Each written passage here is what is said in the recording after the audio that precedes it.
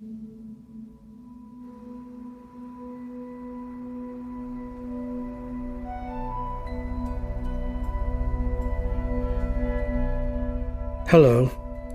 Assalamu alaikum. Bismillah ar-Rahman ar-Rahim. This is Ibrahim Ansari. And today I'd like to talk about on becoming your true self. To become your true self, you're going to need tools, clarity on the objective, and some perspectives on the big and little picture. Sufism is a well-developed system aimed at learning and knowing yourself. At this moment, there's way too many selves.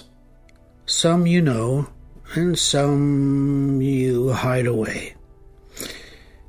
In this case, we're looking for the one self that's connected to the universe, Allah, God, truth, the ultimate reality, divine, the Buddha, whatever you call that feeling of connection.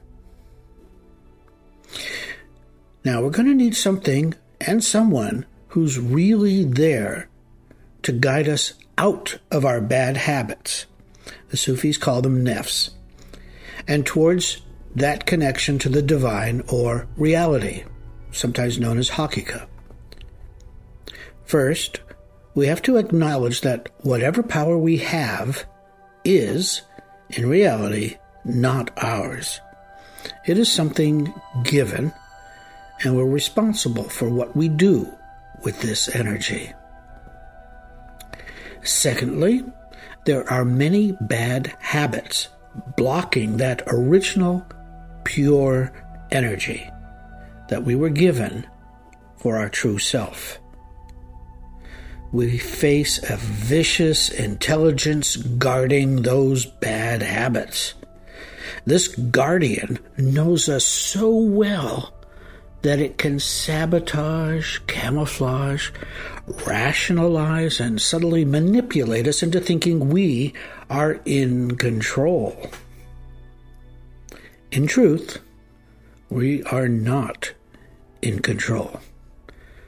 We are out of control whenever we get angry, when we judge others, gossip, backbite, smoke, drink, swear, whatever we learned from our parents, guardians, teachers, and culture. The first thing we have to do in order to clear the way to our true self is to witness the nafs, the bad habits, at work. We see it whenever we react to others, in the knee-jerk responses to the news and politics, ricocheting off our close family members, and at work and on the job with others. We're going to need to learn a new kind of martial art that will allow us to fight these old and inherited loops of behavior.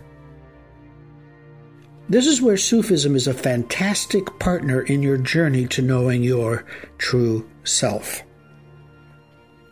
Sufism offers a number of tools depending on the degree and duration of the reviled habit. You cannot do this by yourself. I've tried. You may clear a couple of the cobwebs, but in reality, it only delays the development and growth. The monumental problem is you. You're in the way. All right, we are close to clarifying our first goal. When you know the habit you want to change, we move into the first warrior position. This first position is called change. Change is rewiring your brain. For this neurophysiological rewiring to happen requires effort.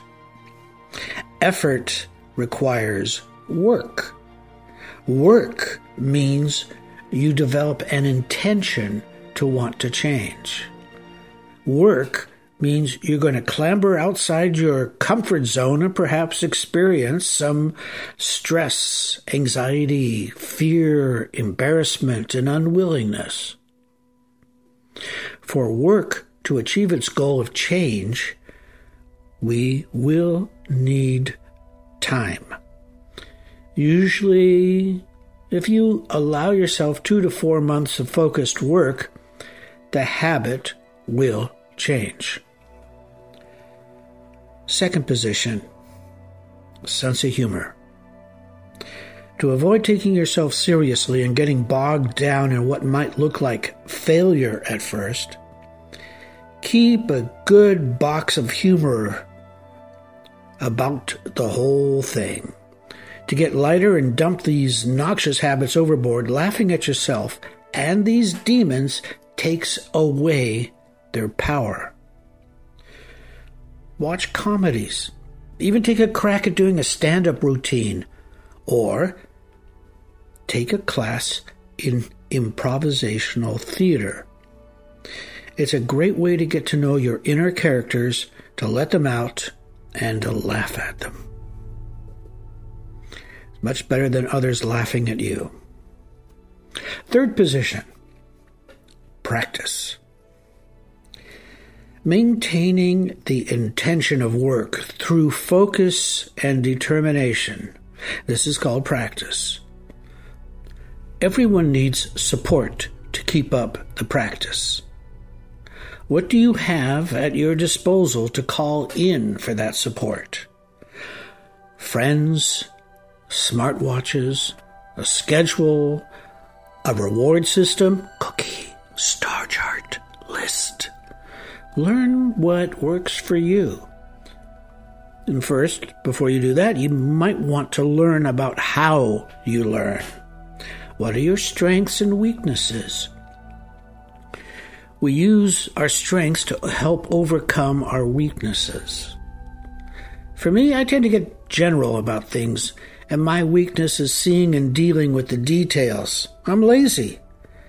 But I do like crossing things off a list, so I use that as one of my tools to help me deal with the tiny specks that I prefer not to see.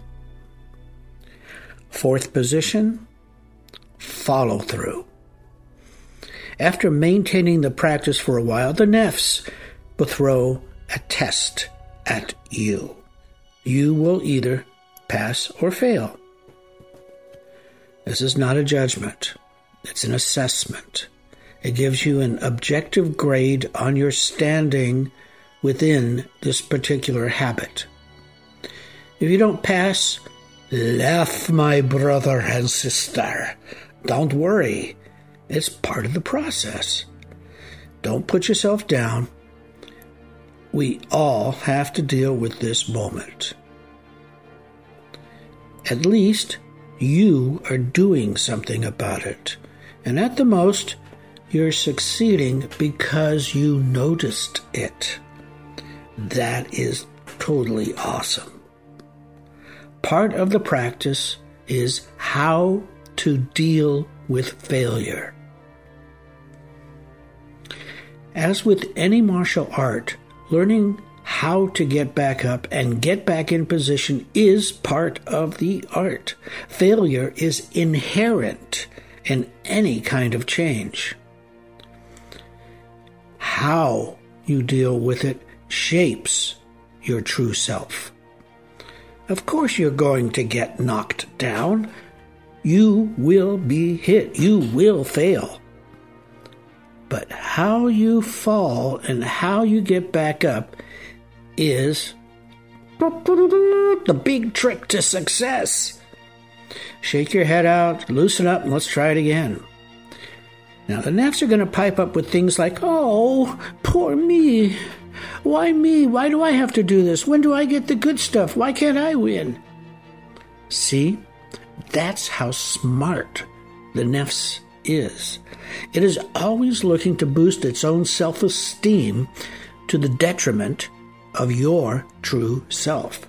Your true self is aware and concerned about others as part of the practice. Thinking of others first annoys the nafs, and we like that. Getting the nafs to become secondary and not always first helps us in our journey towards our true self. Success or pass in the test means your work is rewarded and you are no longer a slave to that habit. Congratulations, you are a hero. Getting to your true self requires this series of inner martial arts over and over again. The nafs are pernicious, malicious, bitchy, strategic, and underhanded. They will do anything to survive. Backed into a corner, they are going to give you numerous reasons why you should not change. Your job, should you so choose, is to be the spiritual warrior and mow them down, one at a time. Like weeds, they'll grow where unseen and untended. Your true self is overgrown with these weeds. It's your garden, and you are responsible for its upkeep. In Sufism, the sheikh or sheikha is your master gardener and will help you prune and weed. Email me if you have any questions. Thanks for listening. This has been Sheikh Ibrahim. Assalamu alaikum.